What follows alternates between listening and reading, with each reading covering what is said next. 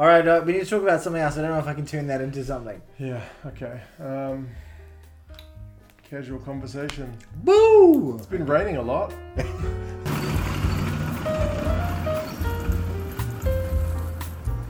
Anyway, rugby. There's been a lot of rugby on. Another weekend of a lot of rugby.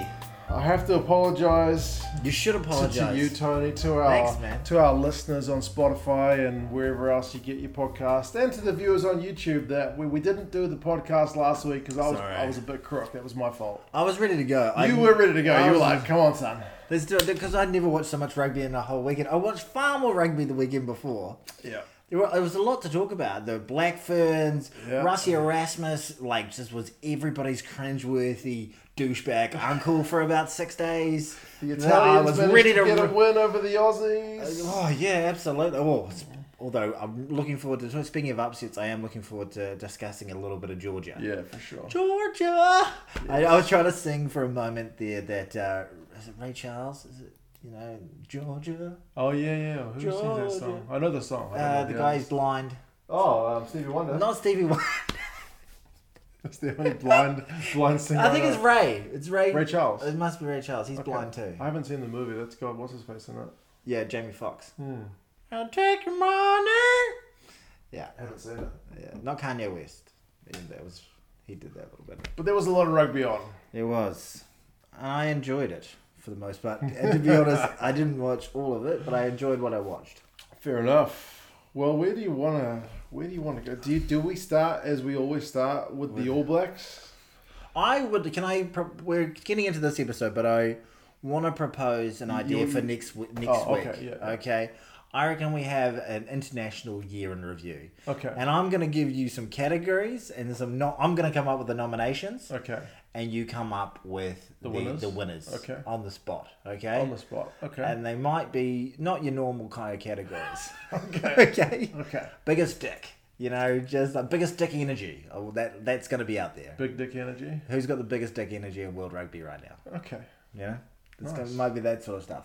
Is there anything you want to touch on a fortnight ago when I was sick? Like I mentioned, the Italians beating the Australians. The Welsh had a good win over the Argentinians. We beat the Scots, but it wasn't convincing. There was a big clash of the Titans between the Box and the French. I'm probably not algo happy sort of content I want to talk. I'd love to talk about from the week before. But the thing I was saddest that we didn't talk about was that incredible probably the best World Cup final of all time.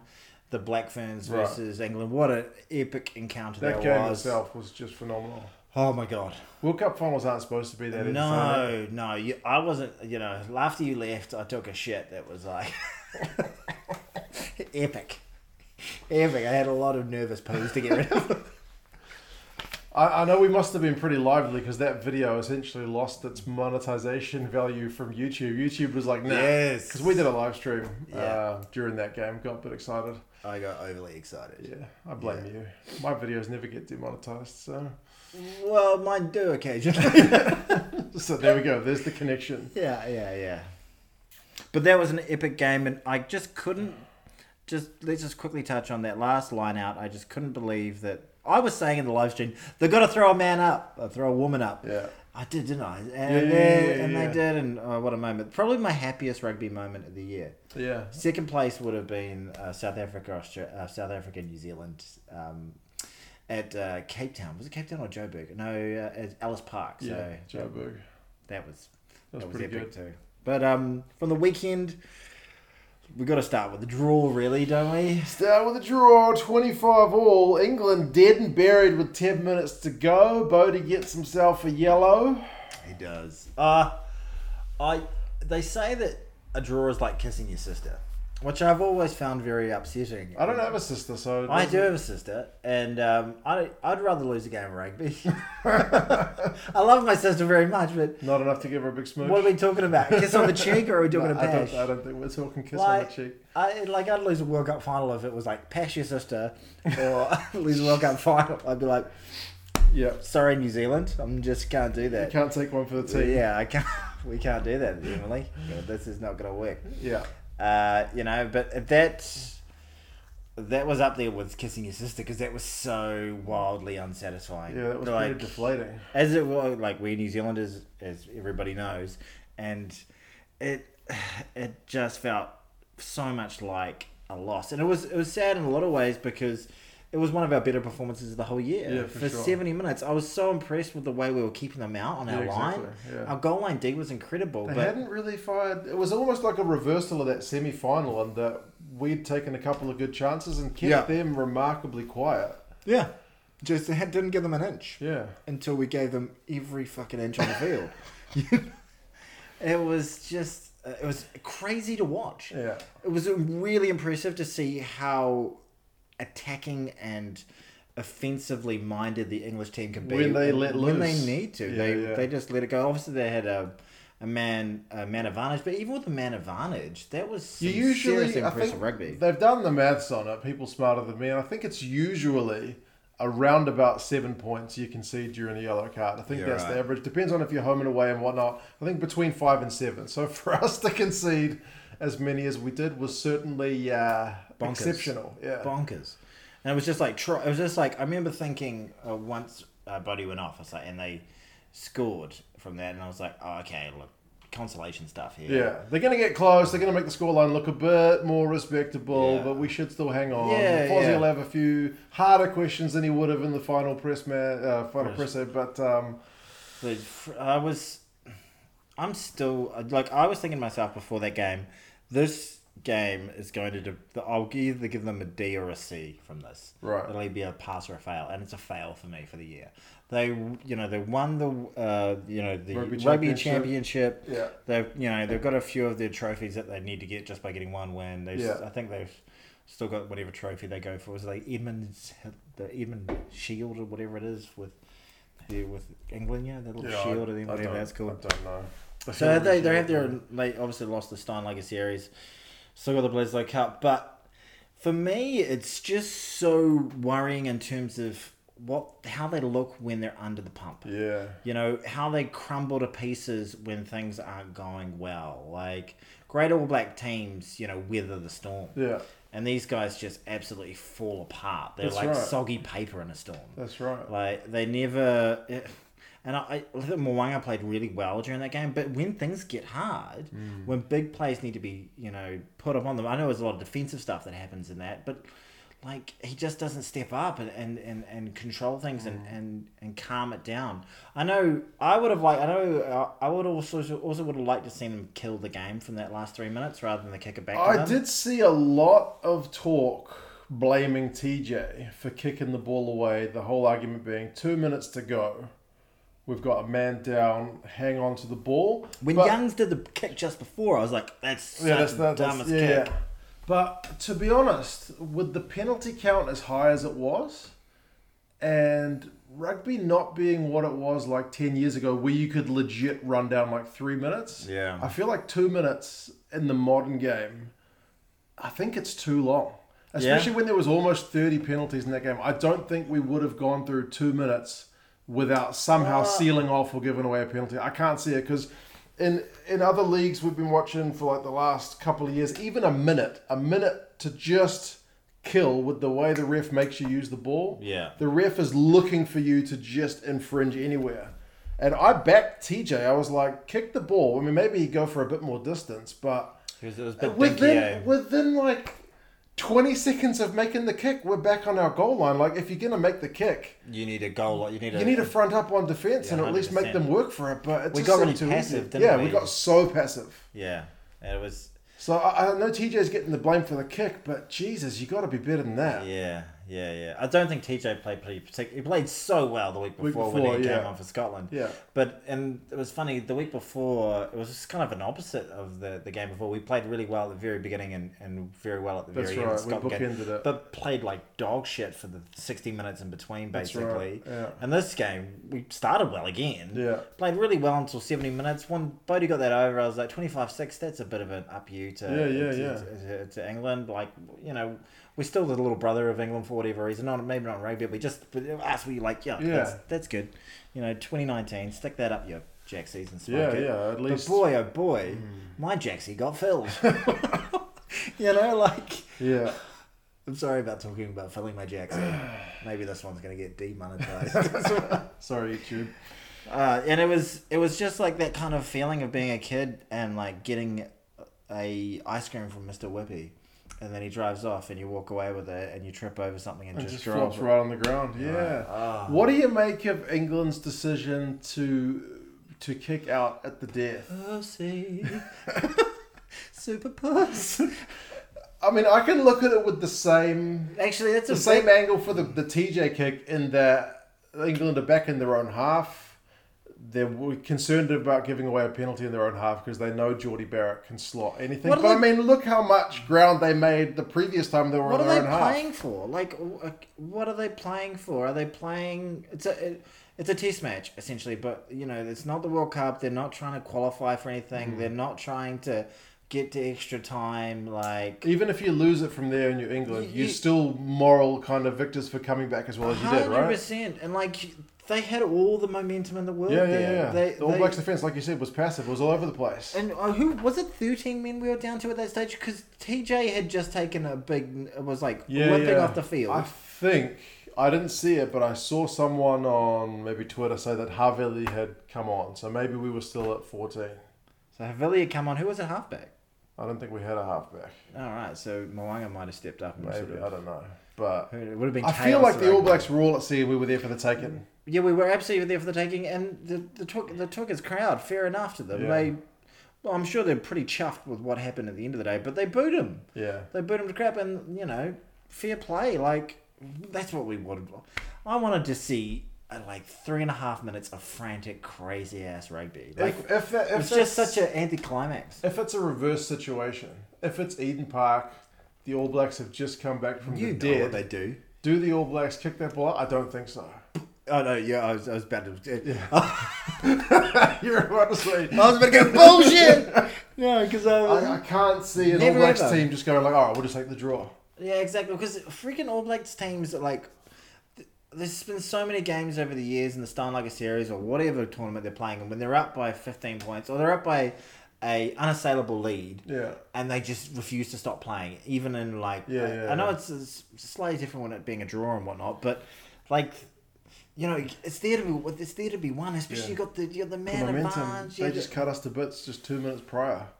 Absolutely. Why not just go on? And Eddie Jones said, because I heard on the commentary saying it must have been called from the coach, but Eddie Jones said it was a players' call. So, is that right? Yeah, okay. Said I trust my players, mate. Yeah, yeah, it was very disappointing. But if New Zealand win that, Fozzie comes back home. All the talk about him being crap is kind of gone. We've got a bit of redemption, but that capitulation just keeps the shadow of the doubt. Yeah, well, like there was a capitulation against Japan as well. They were a moment of magic away from completely boiling us over. Yeah, Japan. Yeah, you know, like who England had flogged the week before. Well, I mean, admittedly at home instead of in Japan, but still. Yeah, I don't know, like. There's just been so many occasions where you've been wanting the All Blacks to step up to the mark in key moments, and they've just fallen apart against Argentina. They don't look against like Ireland, a team like the All Blacks of old, who are just going to find a way to get it done. They look like a team who are going to find a way to somehow snatch defeat or away from it or something. Yeah, I remember the All Blacks. I don't think it's a problem with talent. There's a lot of talent in the squad, but. I remember the All Blacks with, you know, obviously Richie and Dan and Ma'a and Conrad and all these great players. They'd go down a man quite often in those series, and they'd almost lift. Yeah. They'd lift through that period, but they just folded, you know, and the bench were just pretty crap across the board. Yeah, it was a pretty disappointing way to finish, and a disappointing year. Like, what is it? 8 wins. 4 losses, 1 draw. That's a crap for an All Blacks team. Yeah, it's not the best. That's a crap All Blacks team, and we were this close to having Razor. If you know who needs to get Razor, Wales. If I was Wales, I'd be getting my Welsh Valley checkbook out. I'd be sending the pot round, and I would love spoon the crap out of it to get everybody chip in to give just say to Razor whatever you want, mate. Just give Pivac the payout and bring in the Razor. Well, Wales did lose 13-12 to the Georgians. Ooh. Admittedly, it was a Welsh team which, they don't give them anything. They played a few new guys. Oh, so what? You should be beating Georgia at your home stadium. Seeing as Georgia just the week before had lost to Samoa. By a point. And Samoa got absolutely pumped by Italy the week before. Yeah. And Italy, who had already beat Wales. Wales, you're dicing with tier 2 here. Yeah. And it's just, they looked amateurish at times. Yeah. You know, I feel bad about our win against them. They made us look better. They made us feel better than we were. That's right. Yeah. The Scots were right in that game with us for a long period of times. And if we weren't too far away from getting another boil over, but... Man, I haven't seen a Wales team look this shoddy for a long time. Concerning is, I mean, the Georgians have long been renowned for their scrummaging. Yeah. Georgia's not a team that I follow anywhere near as much as I should, but... I've always said that about you. I was like, you don't watch enough rugby. Where's your Georgian content? Where's the Georgian content? The Georgians, in more recent years, from what I've seen to them, the scrummaging isn't what it used to be. But really? The backs are a lot better than they used to be. So we did see a lot of that in this game. But then the Georgian replacement front rowers came on and absolutely just destroyed. That last scrum. There were two scrums. The previous scrum was down the Georgian end. And then they win themselves a penalty, get themselves up the field. And then there's a knock-on. And that knock-on leads to that second scrum, which is the one you're talking about. That's what leads to the penalty, which that loses the game. Wins the game from a Georgian point of view. What a scrum. And you can't be getting bossed around like that. Who are so there's Pivac, Gethin Jenkins, he must be the forwards coach, and was it Stephen Jones? Stephen Jones, yeah. Get rid of all of them. Gethin Jenkins was a great player. Great players don't mean they're great coaches. Their forwards look soft. Do you think Wales... They look way too... Does Pivac need to go? Get him out now. Like, he is just not giving you the results you want to. Yeah. He will be... Like, if they don't get that win in South Africa, which is a massive achievement, you know, that is a very, very good achievement. But, God, the sun shines on a dog's ass some days as well. Yeah. Like, other than that, there was just... It's just been rank. I remember... Rank. I'm irritated about it. I love the Welsh. They deserve a better rugby team. They really do. Yeah. Oh, I got heated. I remember... Getting steamed! Wales had a really crap year under Pivac. And then there was talk, he's not the right man. And then the next year, they end up winning the Six Nations. But that was a year where a lot of Wales opponents had cards against them. Like, Wales just had this knack of getting opponents red-carded. Yeah. And everyone was going, Wales are crap. But they're just really lucky with these cards. And I was like, nah, man. Like, I think that you've still got to do the job, even if your opponent gets carded. I've seen plenty of teams not capitalise on an opponent's red card or whatever. And Wales, nah, man. Like, they're still... But now maybe I'm having to look back and go, maybe they were a bit lucky. Yeah. The top comment on the last podcast we did was... it was just basically like Wales have been crap for ages. They won the Six Nations just based on luck and cards. Right. You know, I didn't buy it at the time, but maybe it was a big factor. Just papered over the cracks. Maybe it papered over the cracks. Yeah. Maybe. Get in Razor, guys. Get in Razor and shake the crap out of this one. Razor needs a chance at international level, folks. Apparently England's talking Razor, to him. if you to succeed Eddie. Who's that? Sorry, just England. Yeah. I think. He's in demand. He's the best coach in the world at the moment, for my money. Like, obviously, he's never coached. That's a big call. He's never coached. It's a big call. Because he's only coached in his own backyard. He's only coached Canterbury, New Zealand under-20s. And coached Barbarians still win over the All Blacks 15. That's true. You know, this weekend, which is, you know, they play. That was actually very entertaining. Yeah, barrel tip for tat game, that one. Yeah. I did watch that one. But old titty tatty, that one. Yeah, but no, good Georgians, honestly. I'm giving you my thumbs up because... I'm giving you a thumbs up. And I'm also going to give you a Georgian fist. It was a massive win. Did you see the post-match for that? I just fisted the Georgians. The captain was just like, World Rugby, give us, like, you know, UFC fighters sometimes are calling out, like, what's the name? Dana White? Like, Dana White, give me this title shot. I need the title shot. Basically. 50 Ks, baby. Georgia were like, we ain't won the World Cup, but, like, come on, World Rugby, we need something. Oh, I love that. Yeah. I love that. I wish our post-match interviews were a little bit more like fight you know. Yeah, Shah Rukh Khan's I'm a 6 man. foot with a mean right hook. I make nails look soft. You know, that was Dan Hooker. Oh, really? A couple of weeks ago. He finally got a win. Thank God. Oh, nice. Israel, I was about to say Israel Folau lost. No, Israel Adesanya lost. Adesanya. I didn't see it. I saw it. It's a great fight. He was really dominating. Had him on skates at the end of round 1. And then he was out pointing him the whole thing. Just fighting supremely well. Kept him on the ground. This is real. Get him on there. He's not a wrestler, but out wrestled him for most of round 3. Was up in the scorecards, 3 rounds to 1. Had it, just 2 minutes to get through, but old Pereira, he's got the nuclear option. So, it didn't get knocked. That's the controversy. Some people say it was a little bit of an early stoppage, but some people say, well, he's not going to get CT from it. Yeah, he got stopped on his feet. Okay. So that's the thing about the UFC is like even if you're the equivalent of a rugby like 40 points to 0 down, you've got the instant like 100-point winner. Yeah, that's combat. Yeah, it's combat sports. Yeah, it's Deontay Wilder, the Bronze Bomber. Like if you've got the nuclear option, you're never out of it. You're never fully out of it. Yeah, David Tua, Mike Tyson, all these guys. Yeah. Anyway, that was a bit of a tangent on some UFC content, which I'm sure everybody was really into. Ireland and Australia. You watched that one? Sympathy Tour continues. Australia. I'll tell you what. I'm going to say this. They are going to cause some... Australia are arsey tinny bastards.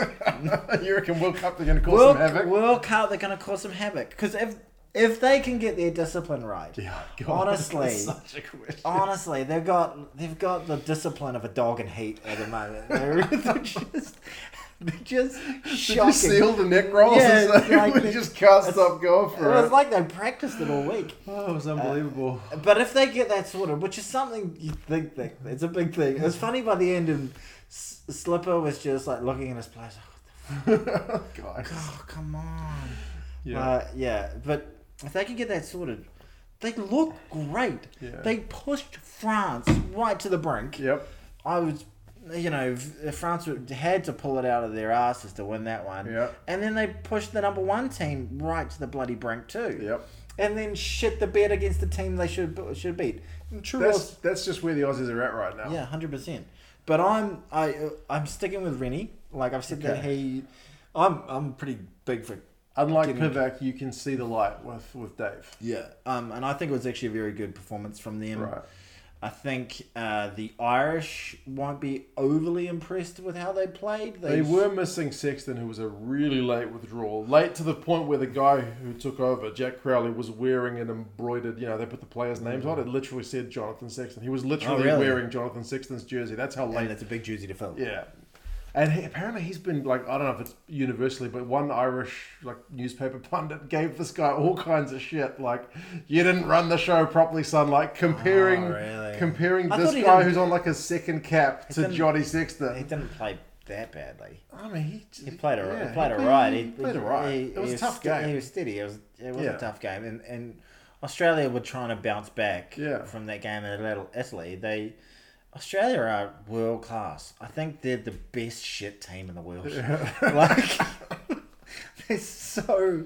I think they could... They're entertaining. You can literally watch any game Australia goes into. You can see them go into a game against Samoa like, geez, they could lose this. And you see them go into Paris like, shit, they could win this. You just don't know. Exactly. I'd feel more comfortable if I was them playing France than playing Japan.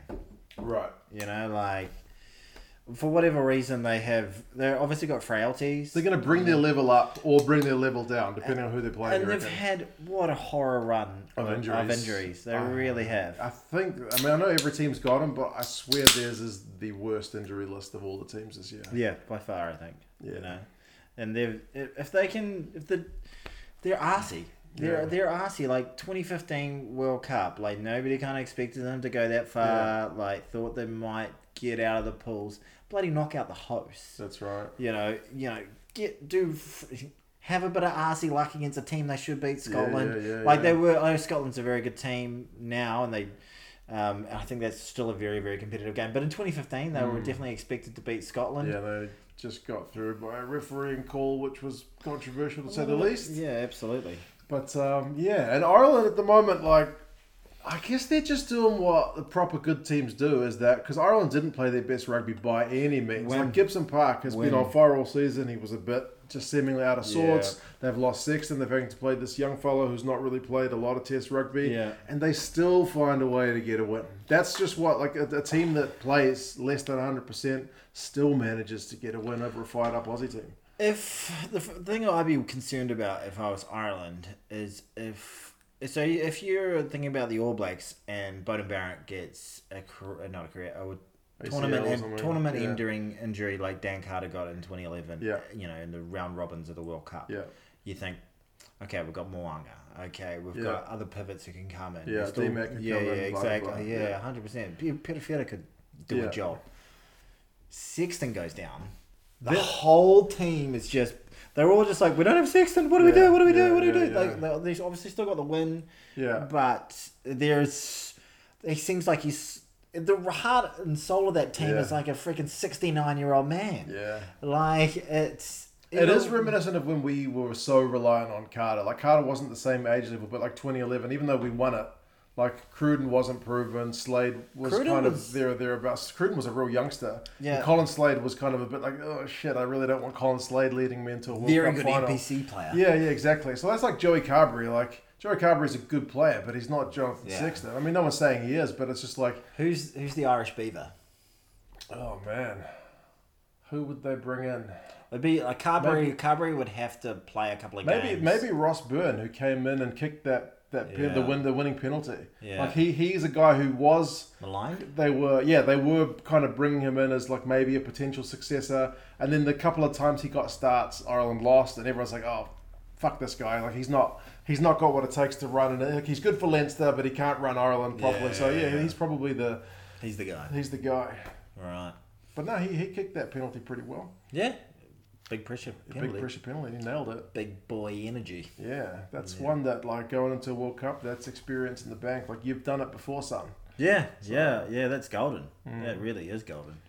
But yeah, I feel like they needed to play, probably a good thing to get through a decent level test match without six pants. I think that, the fact that Sexton didn't play, the fact that the Aussies gave them a real good run right till death. If they'd won by 40 points, they don't gain as much out of that game than what they did by having a real tough run to end their year. No, I think that's, for both teams, that's good experience in the bank. 100%. What did our friends, the South Africans, get up to on the weekend? I didn't watch it. Well, I watched the week before. They had played, two tough games against number 1 and number 2 in the world and come away with narrow losses. They went and played this resurgent Italy side. Yeah, and at half-time, it was close. I forget how many points it was, like 2 or 5. It was within a score at half-time. Yeah. And the crowd in Italy, it was at a football ground, I forget where it was, and it was like a real ferocious crowd, like really getting into it. And second half, South Africa just unleashed the beast, man. Oh, yeah. They absolutely... Not Tim Mataweda. No, not him, but just, man, 63-21. Wow. They scored some good tries. They scored some maul tries. Their back scored some tries. Willie LaRue was running the back line. They had Mani Libok, who's this guy who's been playing the house down for the Stormers, and he's never been getting a crack. They insist on playing all these other guys. What happened to my guy that I thought, I've forgotten his name now, reminded me of Sparkles McFabulous? Willems, Yeah. Is that the tall, lanky guy? Yeah. He started at 10, but then... No. The guy, he played on the wing. He played a little bit in the Rugby Championship. Was that Willems? Young guy. I think he was playing on day. Oh, Keenan Moody. Yeah. No, he wasn't playing. I like the look at him. I reckon he should invest in him. He's a good-looking player. No, but their other winger, Kurtley Aronson... Well, that's, by the way, Sparkles McFabulous is Ralph Lau. Yeah. Big, lanky, good in the air. Great in the air. Yeah. Great at gobbling those eyeballs. Exactly. But, man. Kurtley Aronson, the winger for South Africa, individually clocked up more run meters than the entire Italian squad. I'm sorry, I didn't listen to what you said. I just started saying gobbling the balls, and then I immediately started thinking of cradling the balls, working the shaft, swallowing the gravy. And then while you were talking... You got distracted. I got distracted. I'm sorry. What were you saying? Kurtley Aronson had a good game. Okay. Yeah. Well, Cheslin Colby injured himself, but he scored a try. Aronson and Colby, I think... Two wee wingers. Wee wingers, yeah. They're the mirror men, really, aren't they? Yeah. Was there any red cards or anything like that? I had a take on the red card from the week before in the... France game. With Dupont's red card?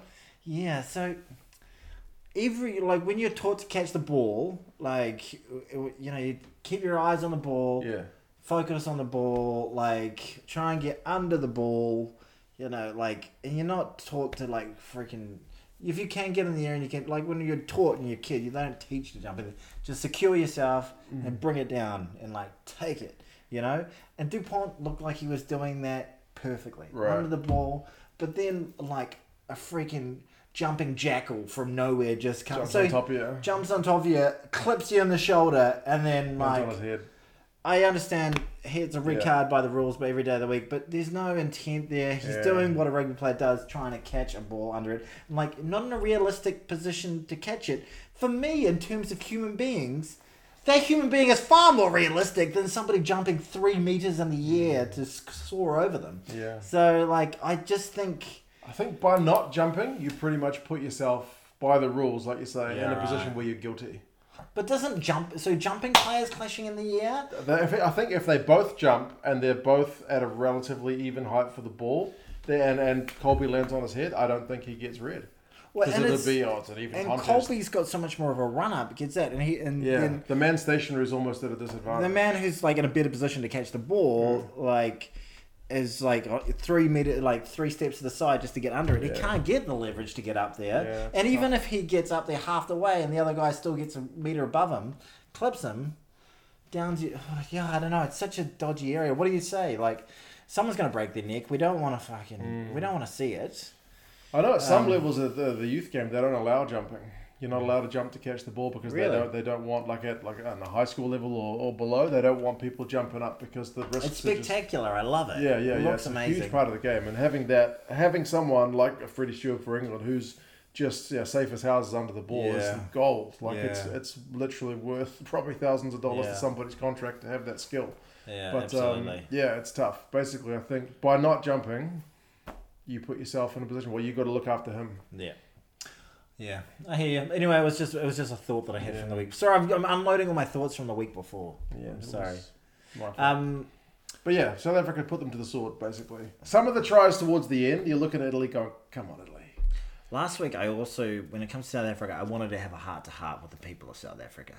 I did. Like, I love South Africans. I really do. Okay. All the South Africans that I've met have just been passionate, fun, quirky, love a beer, love their rugby, love a huge fucking amount of meat, right? A giant amount, like an obscene amount, you know, like, and I like all of those things, you know, and always get on with them very, very well. But I was almost, I've been on Twitter recently and I was just been like, Elon, burn this thing to the ground so I just don't have to put up with this shit anymore. Like, I'm not even just talking about the Rassie stuff, but just the amount. Rugby is full of calls.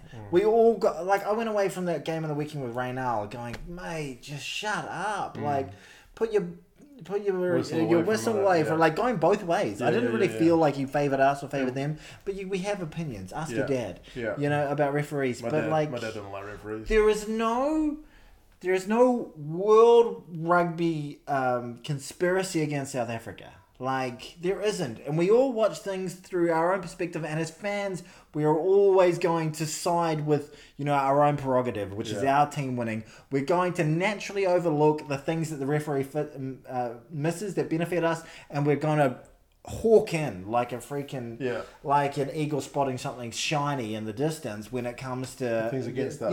Against us. For sure. And South Africa's a big population, a big passionate population, and they get themselves into like the sort of echo chamber of just surrounding themselves with other South Africans, and it was just getting crazy toxic.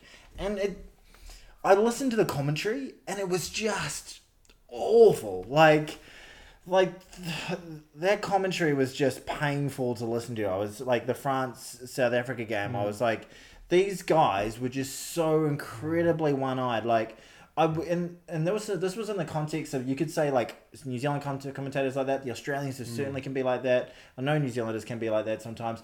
But I was listening to it with all these commentaries are based in these countries, and it stuck out like a honeymooner's cock when it came to the South Africans, how one-eyed it was. And then they've got the biggest, I used to like this guy, but he is one of my big time douchebags of the year right now, is Rassie Erasmus. Right. You know, like, shut up, put your phone away. You are making an absolute twat of yourself, and you're embarrassing the whole country. Like, you know, when you're, you know, like you and I have had, you know, loud dads on the sideline, and you're just like, when they're going off, you're like, just leave it. I want the swallow me up right now. That's how I would have felt if and I think there were a lot of people doing that as well. Right. And there were a lot of South Africans. I think I'm generalising the whole group of them right now, but there were a lot of South Africans going like, come on guys, but there was just a lot of toxicity, and also fueled by those absolute wank rags at freaking say rugby mag. Say rugby mag. Oh god, they wind me up. Yeah. Anyway, so rant over. You said to me we kind of briefly discussed this. I'm gonna get so. Well, look at that! Look at all that hate appearing below us in the comment section. But not hate, just strong opinions. Yeah. But in terms of, you had an abstract idea around. I've been trying to get my head around the whole Rassie thing, and how people kind of, I don't want to say blindly, but people are like a lot of people are fully behind him. Like, nah, what he's doing is absolutely right. Like, he's pointing out decisions. When you say a lot of people, a lot of South Africans, yes? Well, some fans, yeah, for sure. They're saying... You're so much more on the fence, where I'm just like, jump into the fire pit. I was trying to put... Diplomatically. I was trying to put into my mind, what's a situation where there's a New Zealand figure, like a rugby figure, who does something which is kind of controversial, when New Zealand fans would be like, no, that's right. And the rest of the world is kind of like, that's a bit shit. And the closest example, and it doesn't quite fit, but Richie McCaw.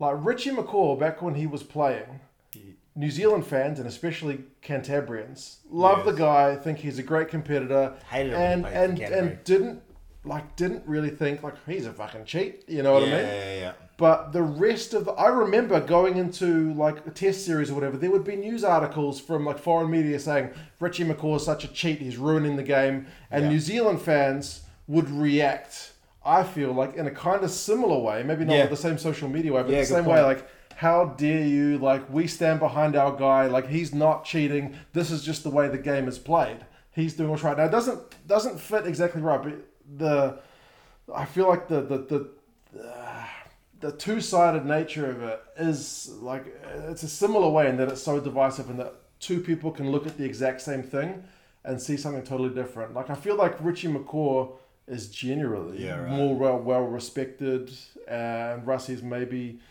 losing. I mean, a lot of people loved him after the World Cup, right? He turned South Africa around, and then he's this great coach. Yeah, great. And then coach. Now people are kind of taking a step back, like, oh shit, I don't like him anymore. I don't think Richie ever was as disliked as what Rassie is getting from foreign, like non-South African media right now. But I do feel like Richie was divisive, and that people could look at him one way or totally another, just depending on which side of the fence you're on. I think it's, in terms of what you're saying, like there's definitely a lot of validity into the fact that whether somebody's on your side or not on your side, that's going to determine the way you view them, whether that's favourable or not favourable.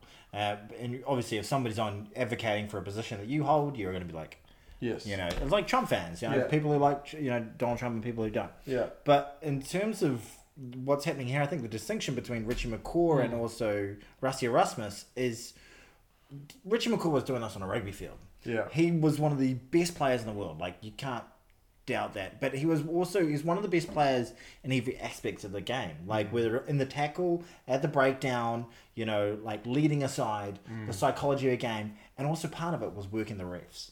Understanding where the refs were, That's part of his job. Yeah, it was part of his job, and he was the world's best at it. So the guy who was the best at it was going to be able to push it to its absolute limit every time. So as somebody who was not a fan of his, you're like, this guy, he's lying on the other side of the ruck all day because he knew that the ref, you know, was okay with it, or he could, you know, jackal the ball when he wasn't supporting his body weight or something like that. He kind of knew what he exactly needed to do, and he knew the rules incredibly well, you know, to a really high degree. Whereas Rassie Erasmus is sitting on his fucking toilet taking a massive shit, going, "Oh, I found this clip of something, you know, of this guy getting taken out after a box kick," and you're making a smarmy, totally transparent, you're not fooling anyone, you just look like a complete wank rag.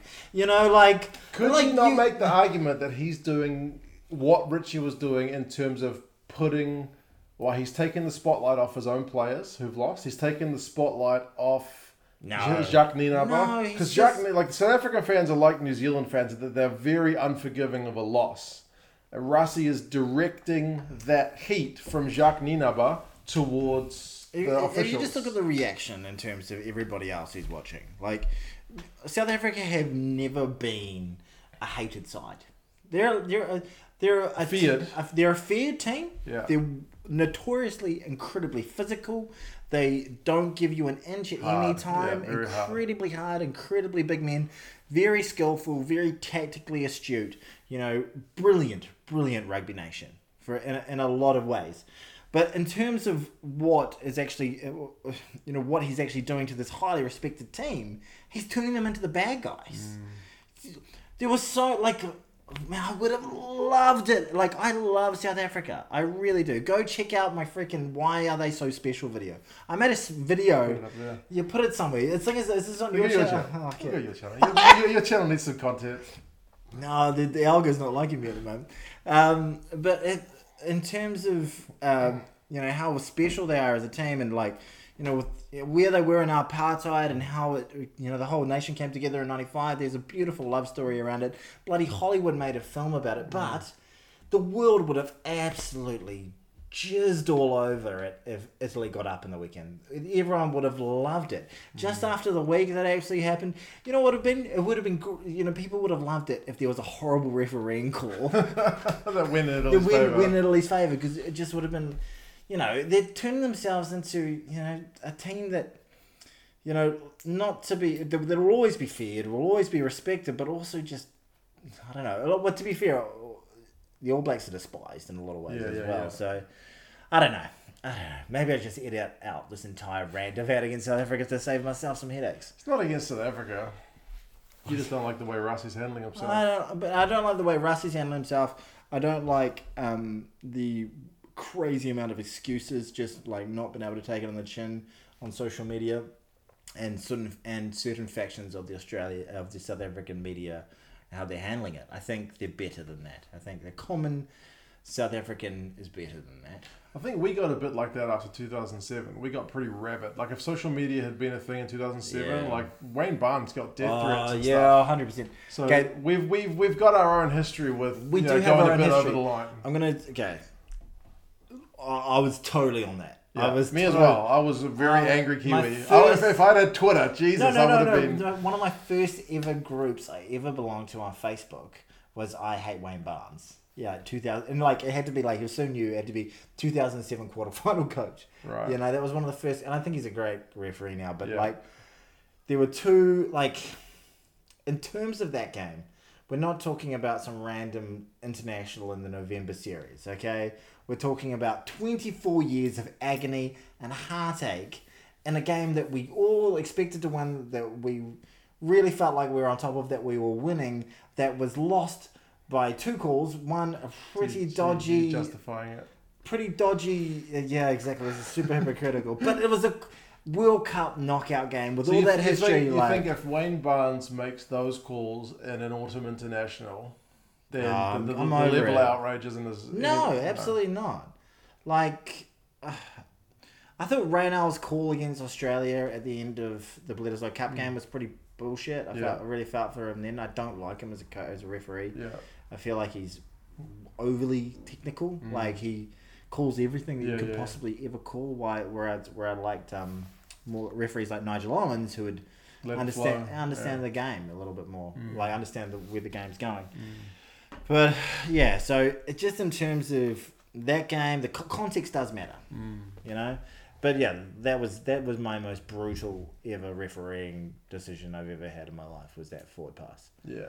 But you can't have that every week, right? You can't have that kind of outrage. You can't have that, but it's feeling like that. Yeah. It's feeling like that. It is a little bit like that right now. I notice sometimes when I put up a video, there'll be people already preempting comments saying, "Oh, people are going to have a whinge about this or that, the other." But I mean, whinging about referees is nothing new, but it is taking it to another level when the director of rugby gets in on it. Yeah. Yeah, well, the South African bigwigs are not happy with him. No. He's a bit of a maverick. Just don't think they need him. Well, do they need him from a rugby perspective? I think he's got a rugby brain like no other. Yeah. Yeah. Yeah. Yeah, he's brilliant. Obviously a brilliant guy. But he's just... I honestly think part of what he's doing is deflecting from Nidaba, who's got a pretty average record, and keeping his players away. It's all about Rassie. Nobody's saying like, oh, you need to drop this player, you need to drop that player. Nobody's saying Nidaba needs to get the sack. It's just everyone's talking about Rassie. He's a genius. There you go. Yeah. That's your take? He's playing the distraction game. Playing the distraction game. Oh, I don't know. Yeah. Well, maybe he is, but maybe he's just like... Sometimes I do. I am in awe of captains sometimes on a rugby field when like there's been 3 or 4 calls that have been gone against their team and someone's been yellow carded unfairly or whatever, and it's just been something that's just been misinterpreted. Yeah. I mean, you can kind of plainly see when you see the replays that some errors were made, and they go, and the referee says, "That's my decision. It's been made," and they go, "Oh." Whereas I feel like I would be like, but you're wrong, I'm kind of in awe of that. So, but he's doing that. He's like holding on to that beyond the game. I don't know. I just thought it was probably the worst display of sportsmanship. Probably one of the worst displays of sportsmanship from an international coach I've ever seen. I'd say, like, just in terms of just like letting it go, moving on, and like he's keeping it. I don't think it's helping his team. Why is all the South African rugby bosses going? You bringing this into disrepute, you know? Yeah, I don't know. I know your fan base is all enough. If you do rugby, if you're a rugby YouTuber, your big viewership's going to be South Africa. So there is a temptation to be like, "Oh, I love you, South Africa. Everything's great. Everything you say is great," but you know. You got to call a spade sometimes, and it's just got a little bit sickening for me. Well, now he's got banned. Another one. It's funny though, isn't it? Oh god. Anyway, that's my rant. I think we had a robust discussion around that. Yeah. So, fixtures for next week. Well, there's 2 other games first. Oh, shit. Scotland smashed Argentina 52-29. Yes. Argentina, at one point... They must know each other incredibly well, those teams. At one point, Argentina get a red card. Mm-hmm. And then they get a yellow card. Yeah. And then within a minute of getting that yellow card, they get another yellow card. So down to 12 men. Down to 12 men. Wow. 15v12. Who do you think scores next? Argentina. I swear Scotland are the only team who are like, well, we're up by 3 players. They're almost playing a football team. And yet they conceded a try. I mean, they still won the game really handily. I really wish that there was another colour when you had 3 players off the field. And we could call it the rainbow. Oh, you know? Yeah, true. Yeah. Orange. Somewhere in the middle. Yeah. Orange. And Lavanini was one of the guys who got one of the yellows as well. It was brutal. I haven't watched the highlights of that one. Yeah. Was it like a cannonball tackle or what? Geez. One of the yellows was like a maul and a clean out, and then a maul, dragging down a maul, and then I think the red card. What was the red card? I think it was just like it was a swinging arm. And it was a kind of bicep, but they didn't do biceps are fine. They didn't do the whole biceps. Biceps are fine. Biceps were not fine in that game. Only Scotland can do the biceps. If they're on the receiving end of the bicep, then that's a red. Some biceps are hard. That was Marcus Krimmer. Yeah. So Scotland, big win. Okay, well done, Scotland. That's it. I love watching that. It was hard to watch. It's hard to watch all the rugby. Yes. But I actually enjoyed that series in the rugby, not the rugby championship. The July series. Yeah. No, that was a really. There are 2 teams that really go at it. Yeah, I've played a lot this year. It's like the 4th time, so it's finished 2-2. So are they up? Could they play each other in a knockout game at the World Cup? Can't remember. You've just focused on the really crap side of the draw. Yeah, basically. Yeah. The other one was France 35, Japan 17. That was this morning, so work day. 2:00 in the morning, I think it was. I watched it belatedly this morning. Yeah. France looked solid without being spectacular, and Japan scored a couple of nice tries. So, happy days. Japan aren't getting any wins, but at a World Cup, you never know. I think if they keep on plugging away, they keep on investing money. I like the idea of Japan being like the Moneyball team of the world, like just finding any loose unit professionals who haven't quite succeeded in their own country, and Yeah. just a team of mavericks who just get. That's what they've got. A few of the guys like Lapis Labuschagne, he couldn't make it. I think he got a call up once for South Africa, never got capped. Ended up playing in Japan. They got Warner Durns, I think he's like a son of a wallaby. Like they got a bunch of guys like that. They got Craig Miller, who's like a former Highlander. You're getting better with your Japan rugby knowledge. A lot of those guys I actually knew from the Sunwolves, but I feel like I'm losing touch because some of the guys who are coming through are too young to have played for the Sunwolves. I've watched some of your films, epic films that you put out on YouTube. You do a bit on MLR, and I always thought that was funny. I was like, okay, other than Nehi Minoskata and Andy, I was about to say Andy Dalton, Andy Ellis, he plays for them. And maybe a couple other guys who are just wrapping up their careers.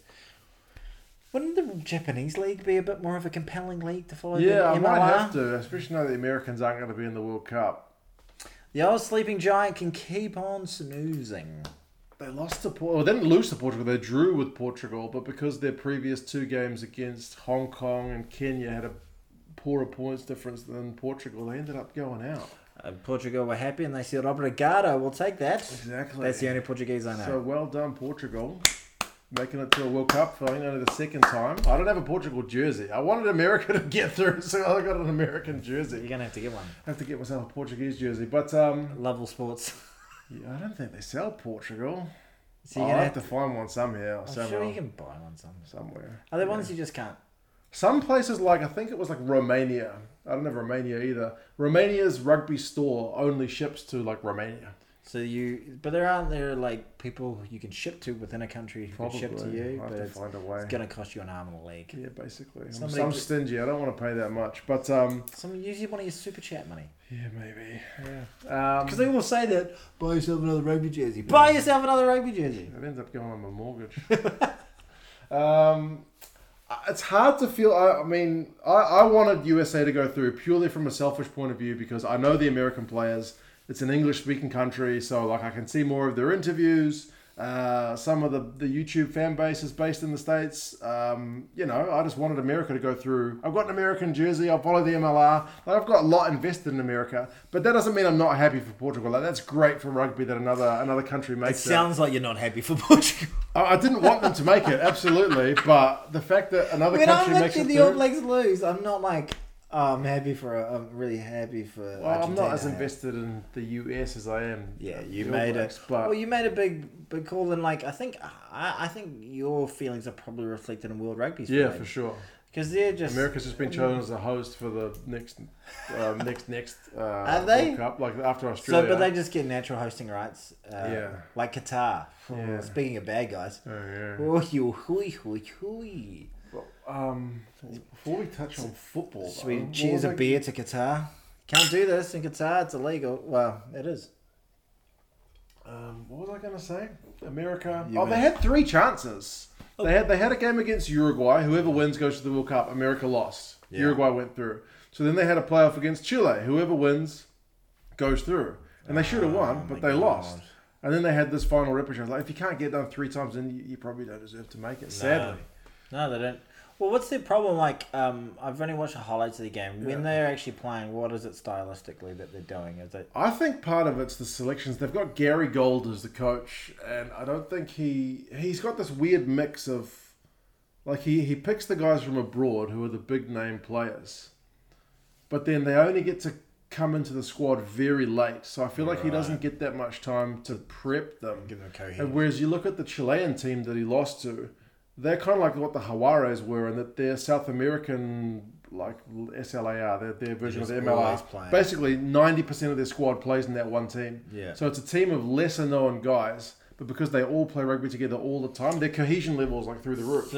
So we don't have one of the world's best female teams. The male team didn't make it. Canada didn't make it, and the US didn't make it. That's right. Then that's a couple of massive markets that they're missing. I'm quite excited about South America, though. Yeah, for sure. I mean, it's great to see growth now. The fact that Portugal's got a team that can beat America is legit awesome. Yeah. I just don't know anything about them. What's Spain like? I have no idea. Spain had qualified, but they got kicked out because they had an ineligible player. Oh, that's a shame. Yeah, that's the second time they've done that. Freaking Spaniards. Get your paperwork in order. Paperwork sorted. Yeah. Yeah. All right. You've been watching the football? I've been actually spending more time going into sort of like rabbit holes of like Qatar corruption. Okay. You know, that's what the Yo Algo's giving me at the moment, Right. and I'm like, all these deaths of the workers. and I feel like kind of morally, like, do I watch this tournament? Like, you know, the whole thing around, like, you know, I know it's an Islamic country and all that sort of thing, but I don't think any religion should give you the right to be bigoted about homosexuality. So that's kind of weird. It's illegal to be gay over there. You can't have a drink, whatever. But then all the incredible amounts of death and like how they've treated the workers over there during this period, it's some pretty dark stuff. Really? And also the way they actually got the tournament was very corrupt, wildly corrupt, Yeah, so transparently corrupt. I mean, World Rugby gets some stick, but I think But even Seb Blatter was like, we kind of screwed the pooch there. Yeah. And, like, they really did. Like, it's just, like, the country had zero, like, a very tiny population, incredibly wealthy. It's on a massive oil and gas reserve, like, the world's biggest. Tiny population, basically everyone gets, like, an absurd salary just for living there. Wow. You know, if you're just a resident of there, you make shite tons of money because it has more money than what it is, but it had no infrastructure. Right. Zero infrastructure. So there's been a good reason to build it all, has it? So they've built it all just on the backs of Bangladeshis, Nepalese, and 6,000 people. Like, the working conditions were so bad. Like, it's one of the hottest places in the world, working throughout the day and like just getting whipped into things. And they had this law that it was called like a family friendly law that bachelors weren't allowed to live in any areas where family zones were. Okay. But they narrowed it down to basically just bachelors that were foreign born somehow, basically. Okay. So they shipped basically all the workers into these sort of slum like environments. Right. Which were just wildly unsanitary and locked them into these weird contracts that they didn't understand and just killed a bunch of them, 6,000 of them. And is it really right? 6,000 people died. 6,000 workers died over that period, and it's going to be like, I'm a football fan, and it's sad because it's such a great game, the beautiful game, but it's just been built on a absolute pile of bodies, and I kind of want to watch it because I love sport. Yeah. Love it. Anyway, this is a rugby podcast. I watched the highlights of Ecuador against Qatar. And I wanted Qatar to lose. I was like, sod those guys.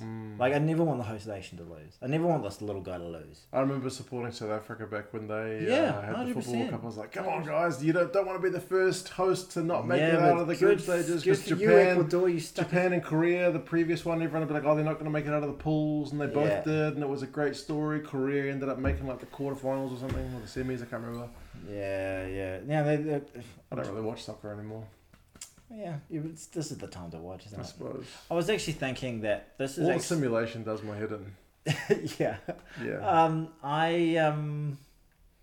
Yeah, it is. When you see some guy rolling around on the floor... Not just rolling once, like... Yeah, and just the look of agony on their face, and I'm just like... Yeah, it's so different to what you're used to watching. That's right. You see some guy with blood pouring down his face, he's I'm just been knocked out, he's like, put me back in, coach, I can keep going. Yeah, exactly. And part of the thing...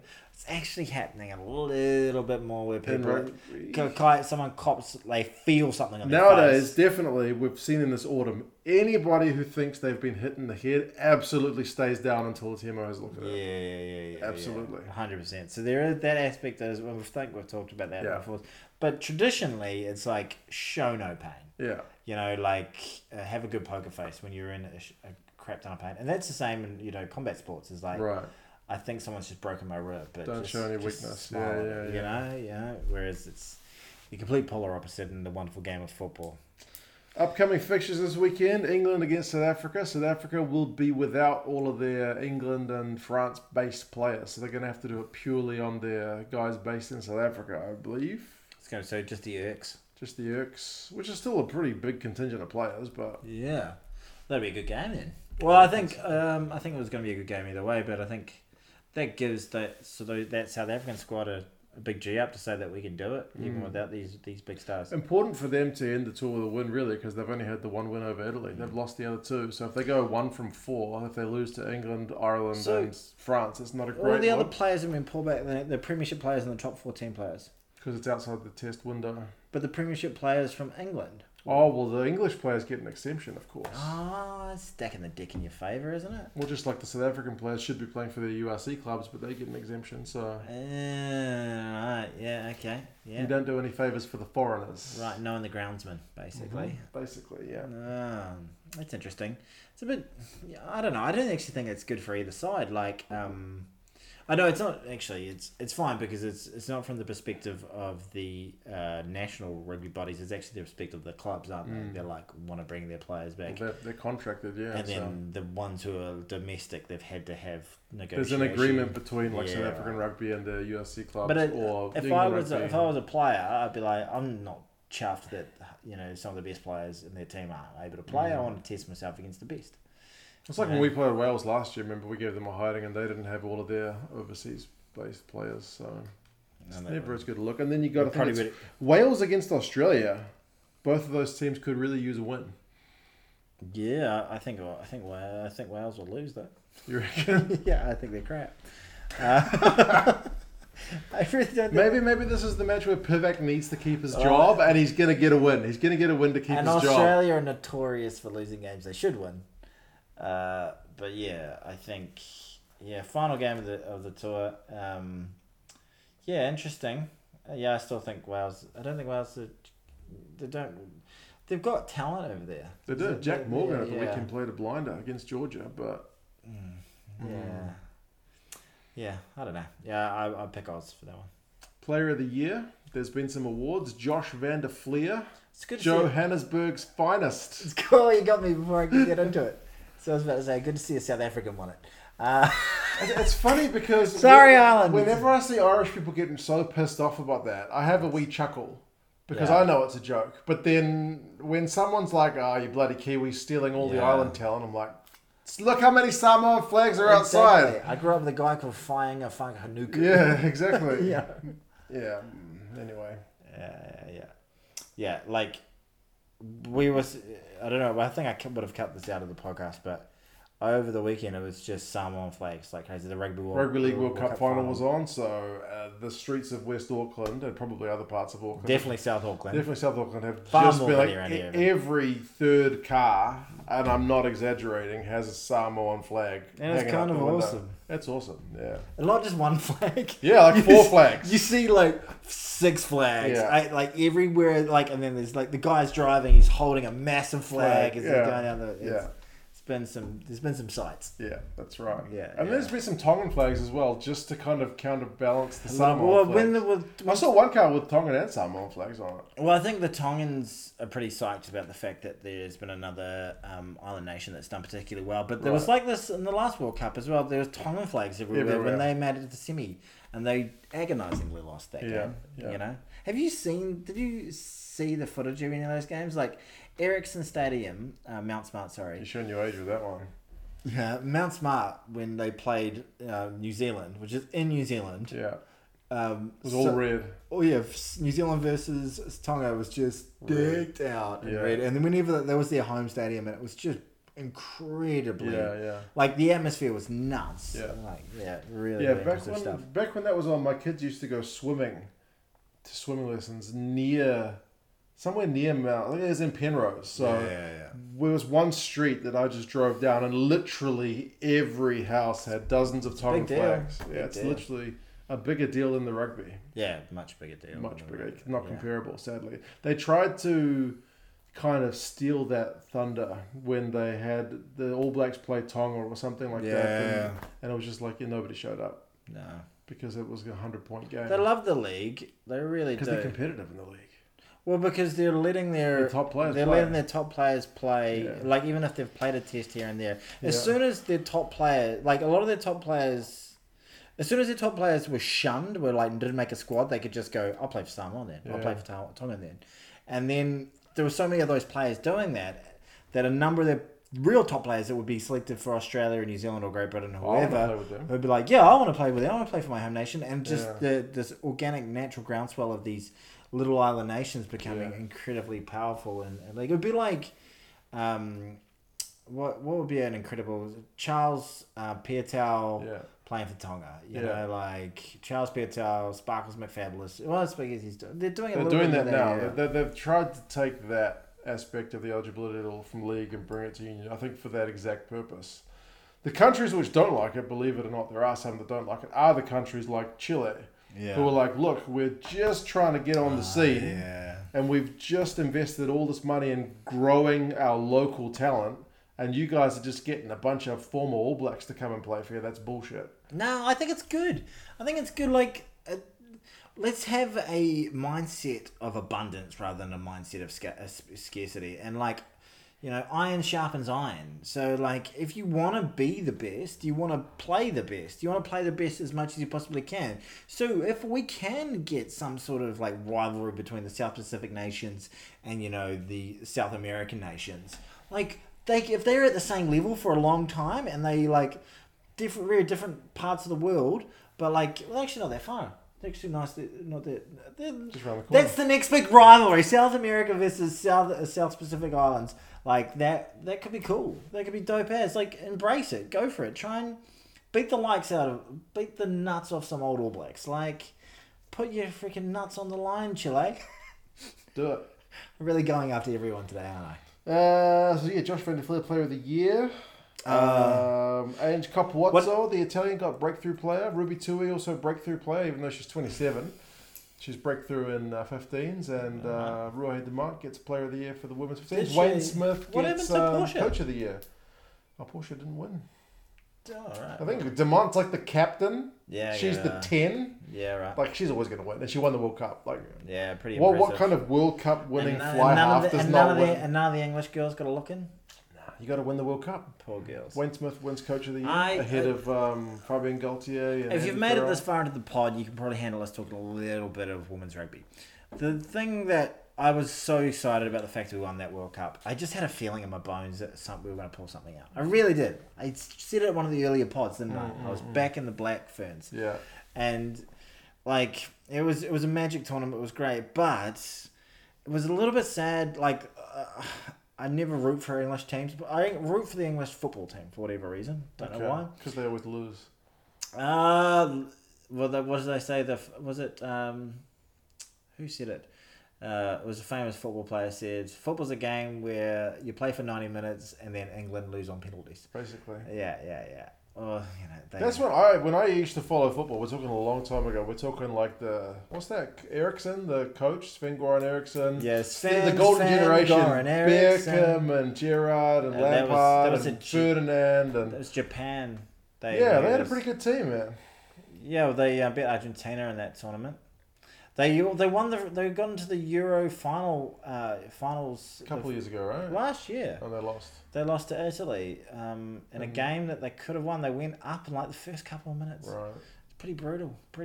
I do, and I was living in England in 2002, and it was a crazy protocol. I got swept up in it. I've been an English football fan ever since. Did you have a team?